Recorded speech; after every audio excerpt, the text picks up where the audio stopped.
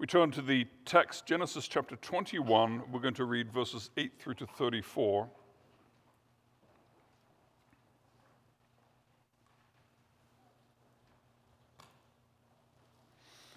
Genesis 21, verses 8 through to 34. This is the word of God. And the child grew and was weaned, and Abraham made a great feast on the day that Isaac was weaned. But Sarah saw the son of Hagar the Egyptian, whom she had borne to Abraham, laughing. So she said to Abraham, "Cast out this slave woman with her son, for the son of this slave woman shall not be heir with my son Isaac." And the thing was very displeasing to Abraham on account of his son. But God said to Abraham, "Be not displeased because of the boy and because of your slave woman. Whatever Sarah says to you, do as she tells you, for through Isaac shall your offspring be named.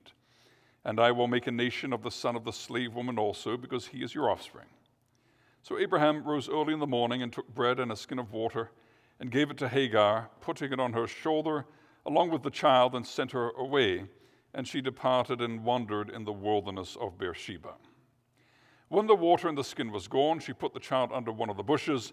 Then she went and sat down opposite him a good way off, about the distance of a bow shot. For she said, "Let me not look on the death of the child." And she sat opposite him. She lifted up her voice and wept. And God heard the voice of the boy. And the angel of God called to Hagar from heaven and said to her, "What troubles you, Hagar? Fear not, for God has heard the voice of the boy where he is. Up, lift up the boy and hold him fast with your hand, for I will make him into a great nation." Then God opened her eyes, and she saw a well of water, and she went and filled the skin with water and gave the boy a drink. And God was with the boy, and he grew up. And he lived in the wilderness and became an expert with the bow. He lived in the wilderness of Paran, and his mother took a wife for him from the land of Egypt. At that time, Abimelech and Phicol, the commander of his army, said to Abraham, "God is with you in all that you do. Now therefore swear to me here by God that you will not deal falsely with me, or with my descendants, or with my posterity. But as I have dealt kindly with you, so you will deal with me and with the land where you have sojourned." And Abraham said, "I will swear." When Abraham reproved Abimelech about a well of water that Abimelech's servants had seized, Abimelech said, "I do not know who has done this thing. You did not tell me, and I have not heard of it until today." So Abraham took sheep and oxen and gave them to Abimelech, and the two men made a covenant. Abraham set 7 ewe lambs of the flock apart. And Abimelech said to Abraham, "What is the meaning of these 7 ewe lambs that you have set apart?" He said, "These 7 ewe lambs you will take from my hand, that this may be a witness for me that I dug this well." Therefore that place was called Beersheba, because there both of them swore an oath. So they made a covenant at Beersheba. Then Abimelech and Phicol, the commander of his army, rose up and returned to the land of the Philistines. Abraham planted a tamarisk tree in Beersheba and called there on the name of the Lord, the everlasting God. And Abraham sojourned many days in the land of the Philistines. So far, the reading of the text.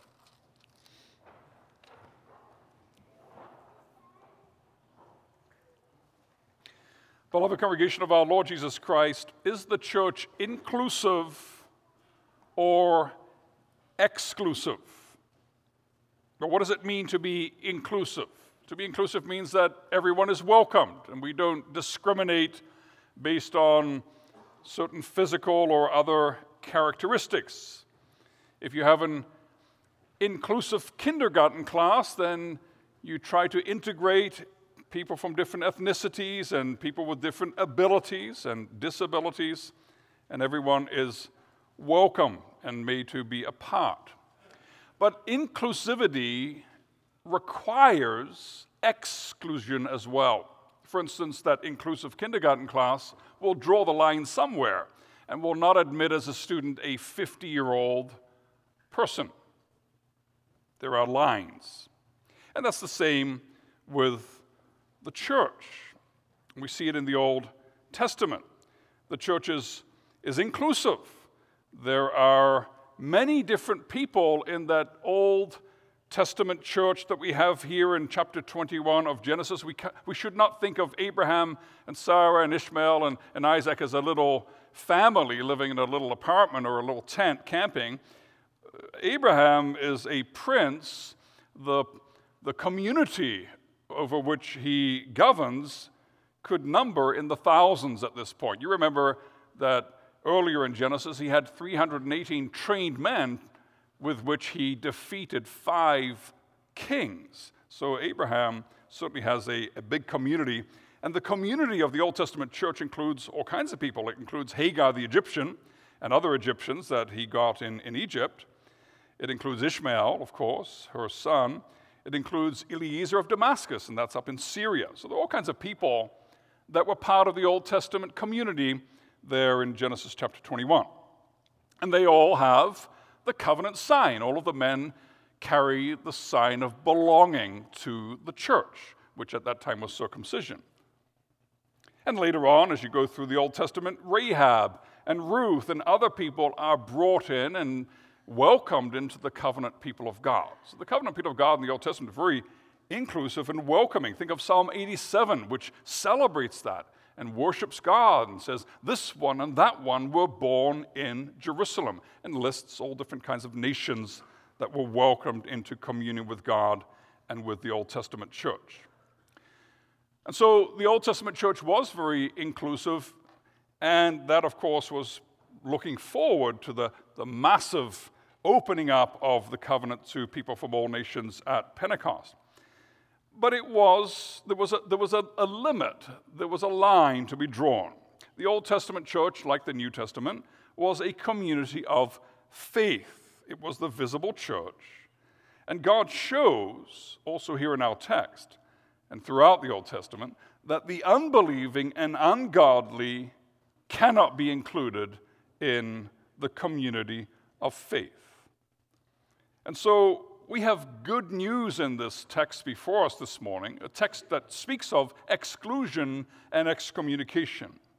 We have good news because we are reminded that God gathers, defends, preserves a church chosen to everlasting life, and part of that church gathering work is to take out of the church foreign bodies, things, people, ideas, sins that do not belong. And so when God does his church gathering work, he does it by calling the elect out of the world, out of the darkness, into the church, but also by removing from the church those who are reprobate, those who hate God and who love sin. And those two things need to happen. And so we come to our text, and we're going to be working through it pretty closely with the Bible. So if you have your Bible handy, it will help you to see where we're going. So we're at verse 8 here. Abraham made a great feast on the day that Isaac was weaned. Now, why would he do that? I doubt many of us, perhaps some of us, if there are any Brazilians here, might have had a special celebration at the first birthday or so of their child, but it's not a common practice for us here in North America. Why would he do that? Well, I remember many years ago I was in Brazil. I was invited with my wife to a first birthday party of a child, and we were given the address. These were people who were not so well off. They were quite modest in their means. And so we proceeded to that address, and it looked like a wedding was taking place, so we thought, well, we got the wrong address. And then we circled the block a few times, and we came back and realized that was the first birthday party, which looked like a wedding. It was all decorated. There were tables. There was a buffet of food. People were dressed up. And we came to understand that in Brazil, they celebrate the first birthday of the child in just a very lavish manner often. And I think perhaps the reason behind that is infant mortality, that parents, when their child was spared in this life until their first birthday, would put on a great celebration because it was not something that could be expected. And so perhaps that's one of the reasons why Abraham throws this big feast when the child was weaned. He's not 1 year old here in the text. He's probably 2 or 3 years old because they would nurse the children. They would breastfeed for longer in this time, in this culture. And so at this feast, Verse 9, Sarah sees the son of Hagar the Egyptian. Now notice in this narrative here, in this history that's recorded here, that Ishmael is not mentioned by name, and that's important. His name means God will hear. But that's not the focus right now, because what's happening here is that Ishmael is doing things that are not connected with God. He is called the son of Hagar the Egyptian. And Egypt in the scriptures, Egypt in the history of God's people, is a foreboding word. It is a word which evokes ideas of slavery and of sin and of oppression and of being far away from God and the promised land. So that's how the Holy Spirit sets up the situation here. The son of the Egyptian is laughing. Laughing. Look there at the end of verse 9. Now, why should that be a problem? It's a feast. Why can't he be laughing? Why is Sarah get all upset about that? The verb laugh, to laugh in Hebrew, is Isaac. Isaac's name is, in Hebrew, he will laugh. That's his name. So for the Hebrew speaker, when it says that Ishmael was laughing, the son of the Egyptian was laughing, it would sound like this to them, that he was Isaacing. That's kind of there's a connection to the name there. Now, you see all the things that happen because of this laughing, and you wonder, why does Sarah make such a big deal about it? So we need to understand the verb to laugh here. It has several variations in the Hebrew language. It has its ordinary meaning, which is to laugh, but then it has some intensive meanings, which can mean other things. And so we're just going to take a little bit of time to explore that. Let's look at the same verb in Genesis 26, verse 8, first of all. And if you have your Bible handy, that will help you to see it. Genesis 26, verse 8. So Isaac is with Rebekah in the land of the Philistines. And look at 26, verse 8 of Genesis. When he had been there a long time, Abimelech, king of the Philistines, looked out of a window and saw Isaac laughing with Rebekah, his wife. That's the same verb as we have in our text in Genesis 21. Now, Isaac has said to Abimelech, she's my sister. Abimelech sees him laughing with Rebekah and calls him and says, behold, she is your wife. Now, how does that work? If you laugh with someone, suddenly you're married? Why would Abimelech draw that conclusion? Well, the reason is because the verb to laugh in its intensive form, which we have here in our text, can mean even to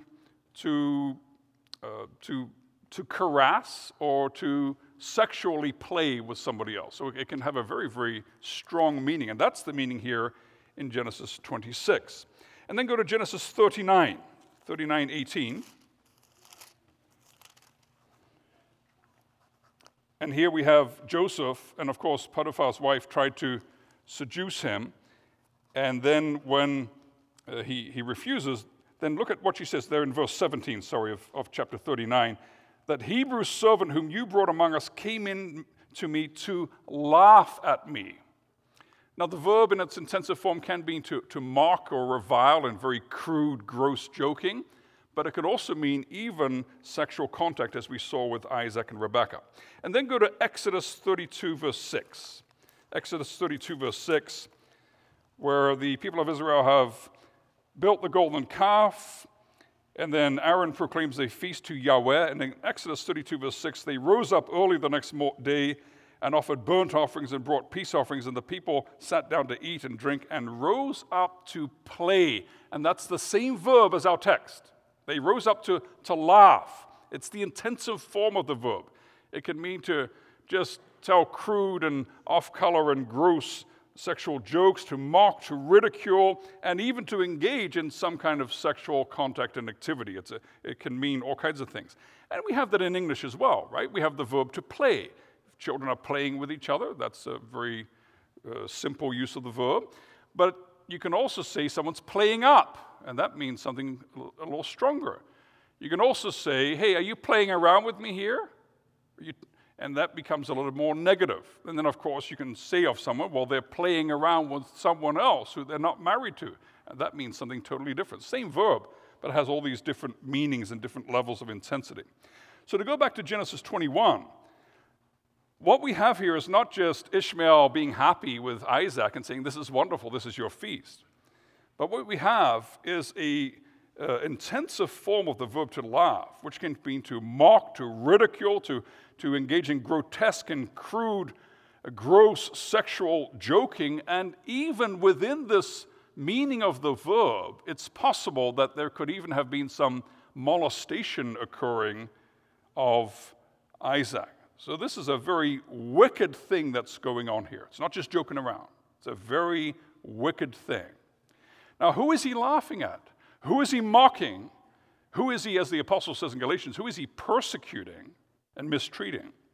Well, he is attacking and mocking the Lord Jesus Christ. Isaac is not just anyone. Isaac is the son of the promise. Isaac is the one who is in the line, starting in Genesis 3:15, the line of the woman, the holy seed from whom the Messiah shall be born. He is one of the fathers of our Lord Jesus Christ. And he is the chosen one to carry on the line of the promise. And so when Ishmael mocks him, he mocks God. He mocks the Lord Jesus Christ. He mocks the gospel. He mocks the covenant.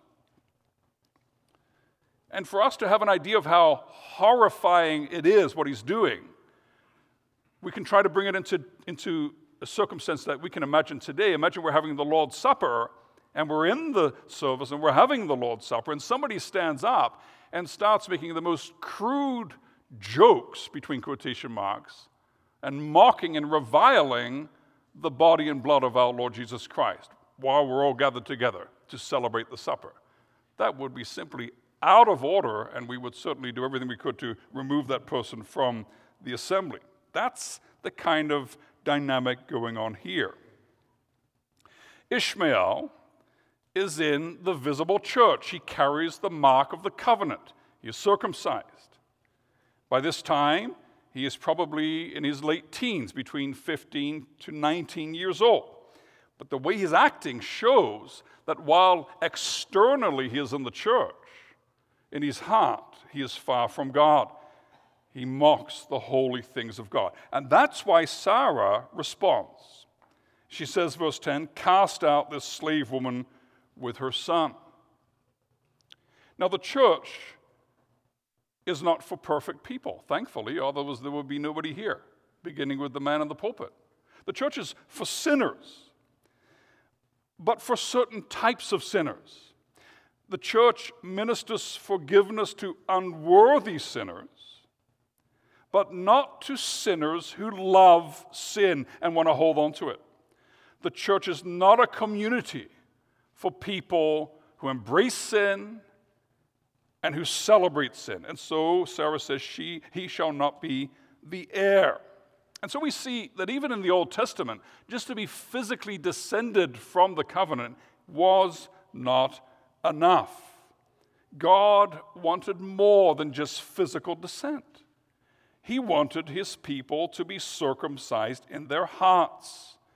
He was not looking for people that just complied outwardly with the requirements of the covenant, but he wanted their hearts. And so there was no room for a blasphemous mocker in the royal line of the leadership of God's holy Old Testament people. And so Sarah correctly says, this cannot be tolerated. He must be removed from the community. And when she says, cast out the slave woman, that's basically what she's saying is divorce Hagar. Send her away, that's a divorce. And then with that, Ishmael will lose the right to the inheritance. Now look at verse 11. The thing was very displeasing to Abraham on account of his sons. Very displeasing. Literally it says this thing was very evil in his eyes. And the language here is the strongest language that I can find in the Hebrew Old Testament to express displeasure in this way.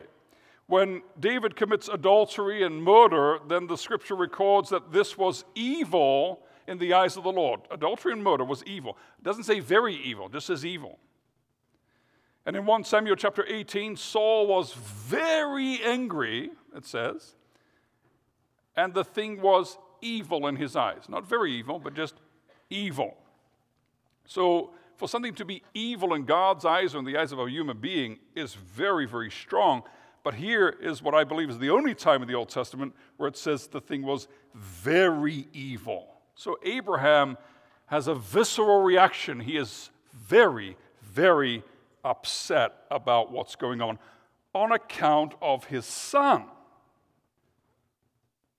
He is connected to Ishmael, the son of his old age. He was 86 when Ishmael was born. He has raised Ishmael and trained him to take leadership in the community. Remember, Abraham is a prince. He rules over a community which could number between 2,000 to 3,000 at this point, as many as that. And Ishmael, as the son of Abraham, has been prepared to take leadership in the community.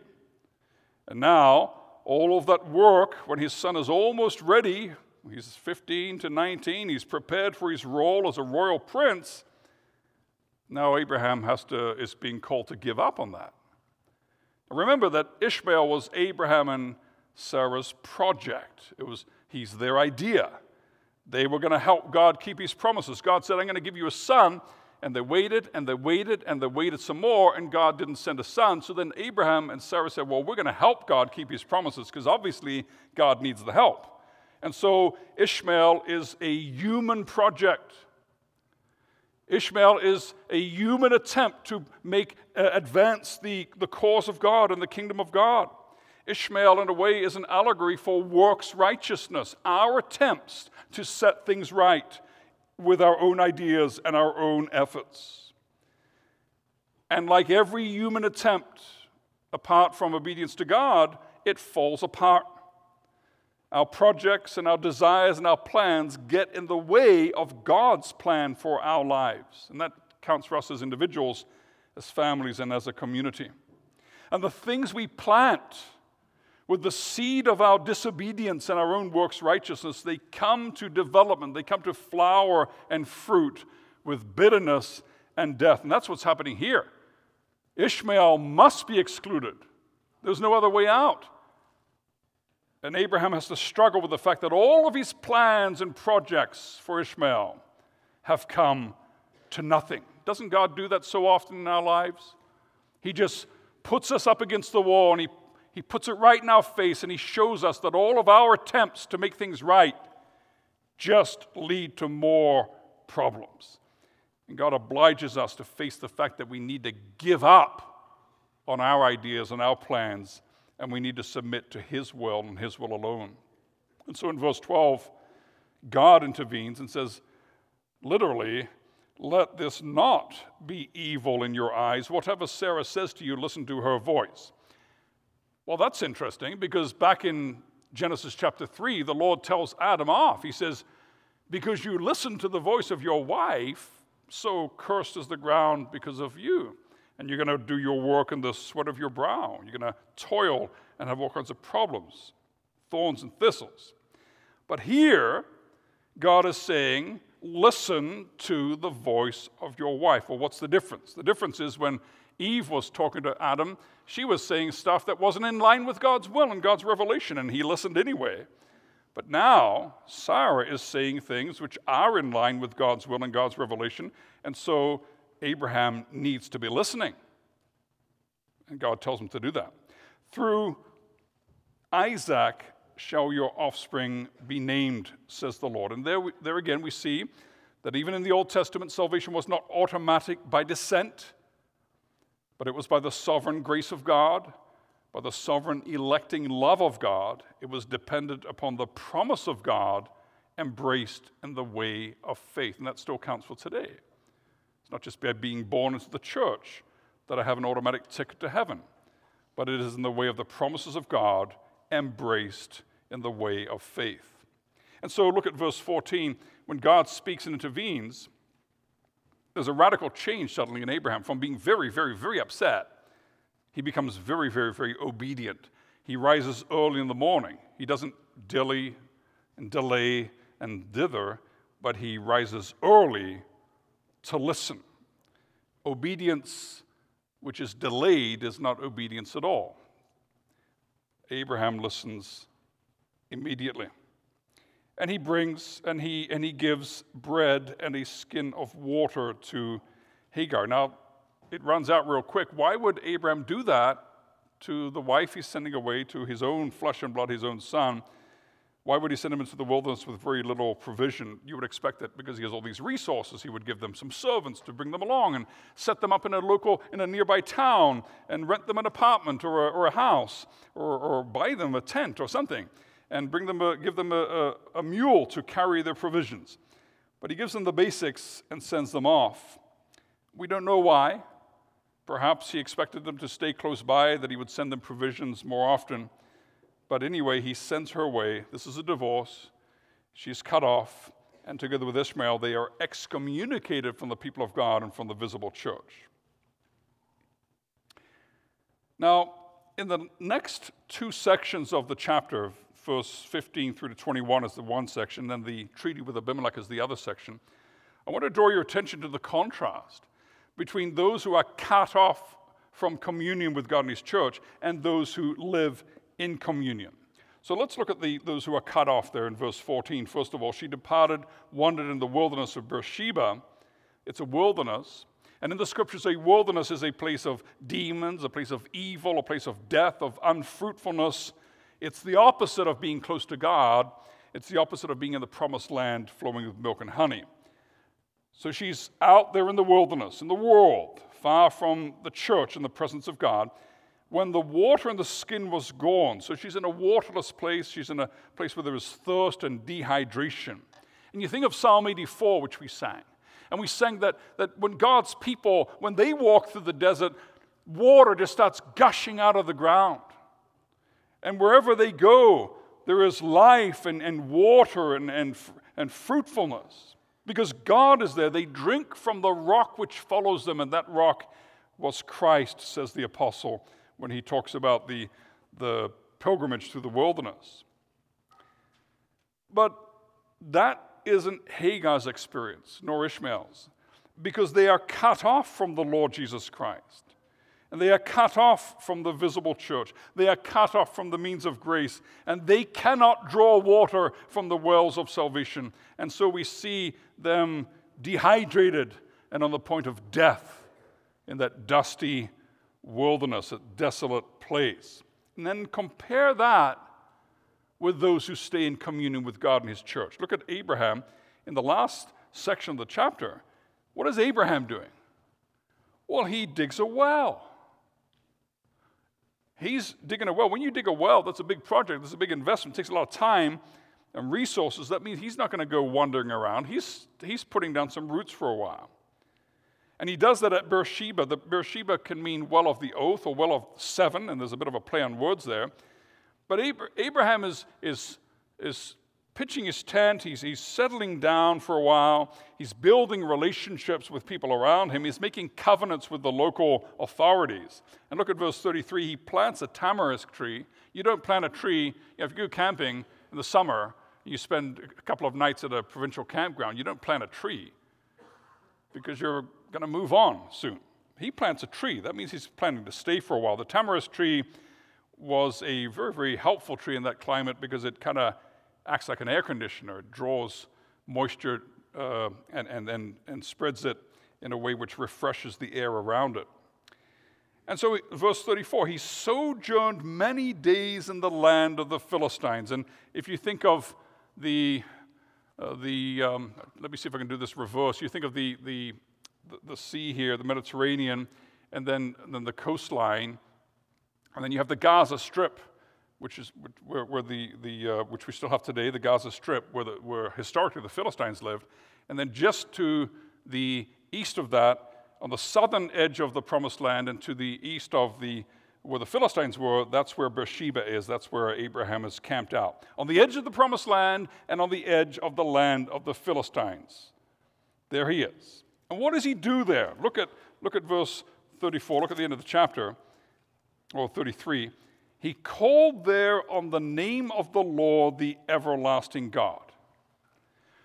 So he's settling down, and he's instituting the public worship of God. You see the big difference here between Hagar and Ishmael there in the desert, far away from God, and Abraham with the water and the trees and the relationships and the worship of God in the covenant community. A massive difference here. He's got water, he's got safety, he's got food, he's got shade, he's got comfort, he's got rest, he's got the animals of the sacrifices, because when you make sacrifices, some of it gets put on the altar and some of it is eaten by those who bring the sacrifices. So there's a feast with meat. And the world around recognizes the blessing of God upon the church. Look at verse 22. Abimelech and Phicol, they say, God is with you in all that you do. That's Abraham. That's the church of God under the blessing of God. Literally drawing water from the wells of salvation. There's Ishmael in the desert wandering around. There's Hagar waiting for her son to die.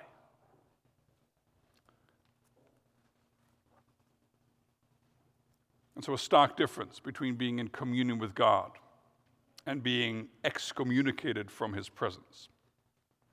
But as we keep reading and looking at this chapter, we see more than that. Because we learn God's mercy and loving kindness. You see, Ishmael may have blasphemed God. He may have mocked the holy things of God. He may have been excluded from the Old Testament church. But he is circumcised. He carries the mark of the covenant in his body. And so God still honors that. God still pursues him with mercy. God heard the voice of the boy. It's repeated twice in the text. Hagar's weeping, crying out. God hears the voice of Ishmael because he's the one who is the descendant of Abraham. He's the one who is circumcised. And God hears him. Ishmael, God will hear. God honors his name for Abraham's sake. Now, the apostle says in Romans chapter 9, it is not the children of the flesh who are the children of God, but the children of the promise are counted as offspring. That's what's happening here. Isaac is the child of the promise. Ishmael's the son of the flesh.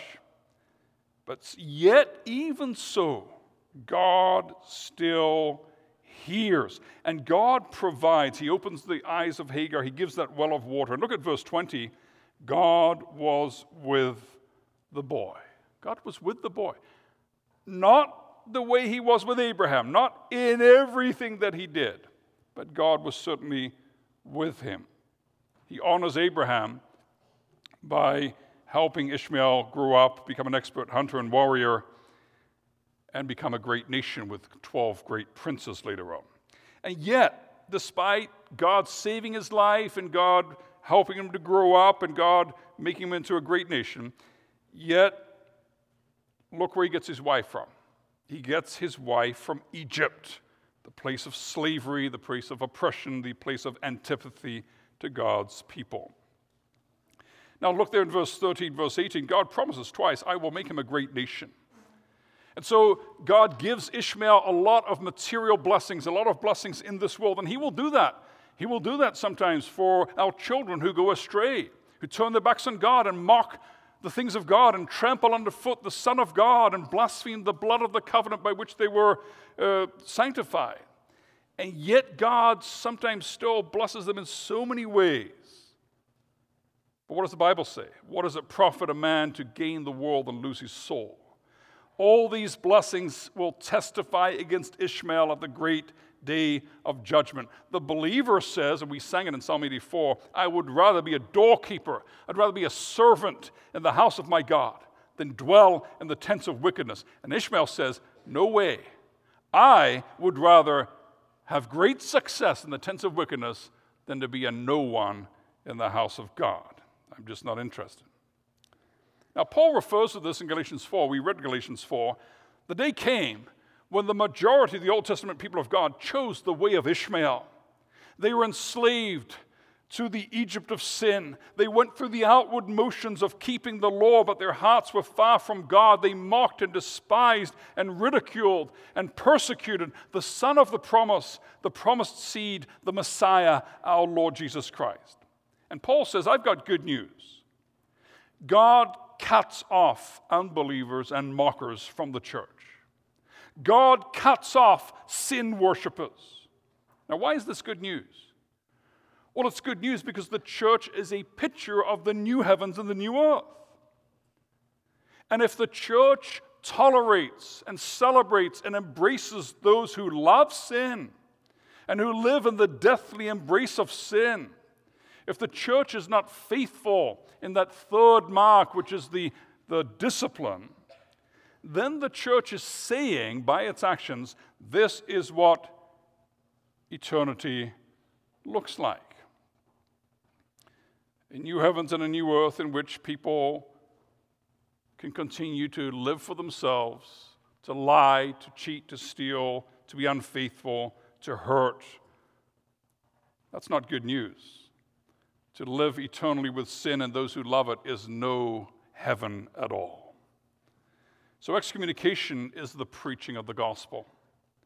Excommunication is declaring that the day is coming when no sin, nor those who love it, will find a place in God's creation anymore.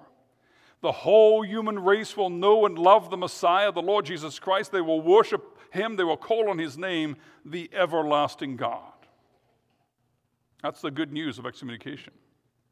Now, what God did for Abraham, the father of believers, he does for us. We're going to sing Psalm 107 in a minute, and then we're going to sing the last stanzas at the end of the service. And that psalm describes people wandering around in the wilderness. That's what we're doing. We're wandering around the wilderness of sin of this world. He gives us a safe place to dwell.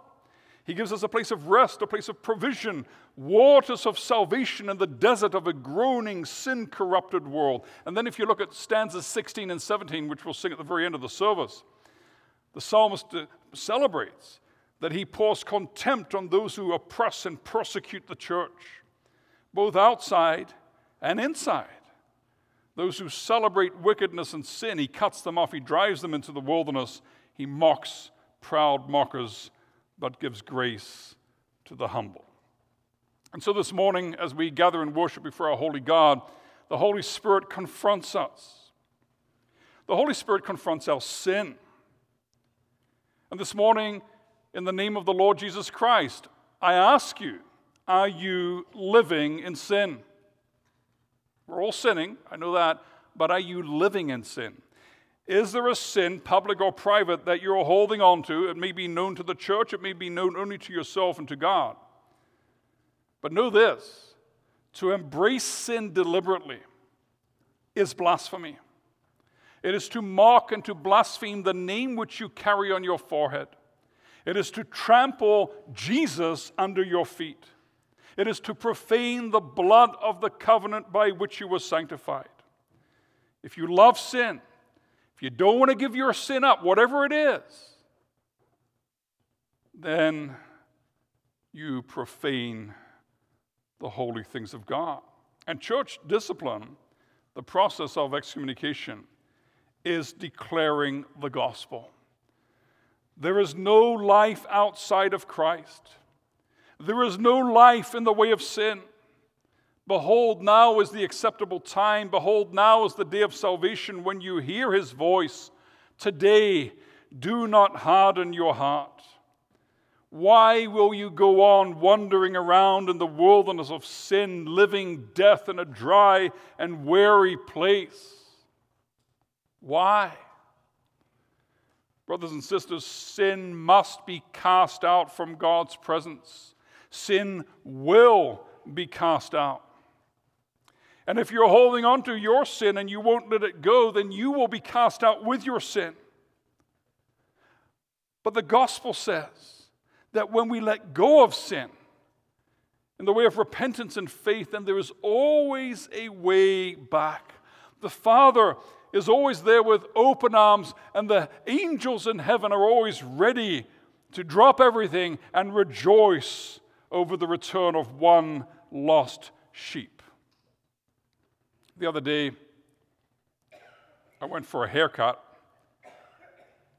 and the lady cutting my hair was a daughter of Ishmael.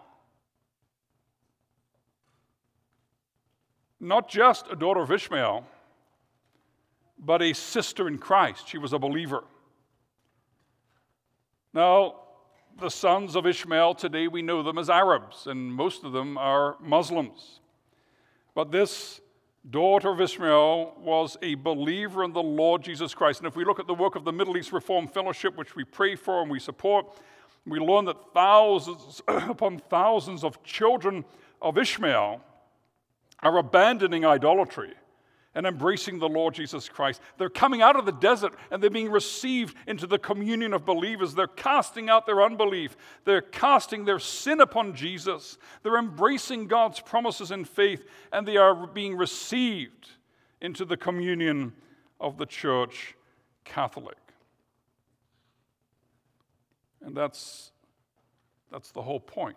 Even when we excommunicate, brothers and sisters, what does the apostle say? Deliver them over to Satan for the destruction of the flesh, that their soul may be saved in the day of the Lord Jesus Christ. Even excommunication seeks restoration and reconciliation. So what about us? What does it mean for us to be in communion with God and His church? Child of God, look at your heart. As we look at our hearts, we notice that we've got some casting out to do. Let's excommunicate our works righteousness, our attempts to get God's promises to pan out. Let's excommunicate our miserable attempts to take control of our own lives. Let's excommunicate our old natures, together with our evil passions and desires, our works of the flesh. Cast them out. Have no communion with them. And what about that pet sin? The one that we're so invested in. The one that it will be very evil in our eyes if we are forced to give up that pet sin. Cast it out.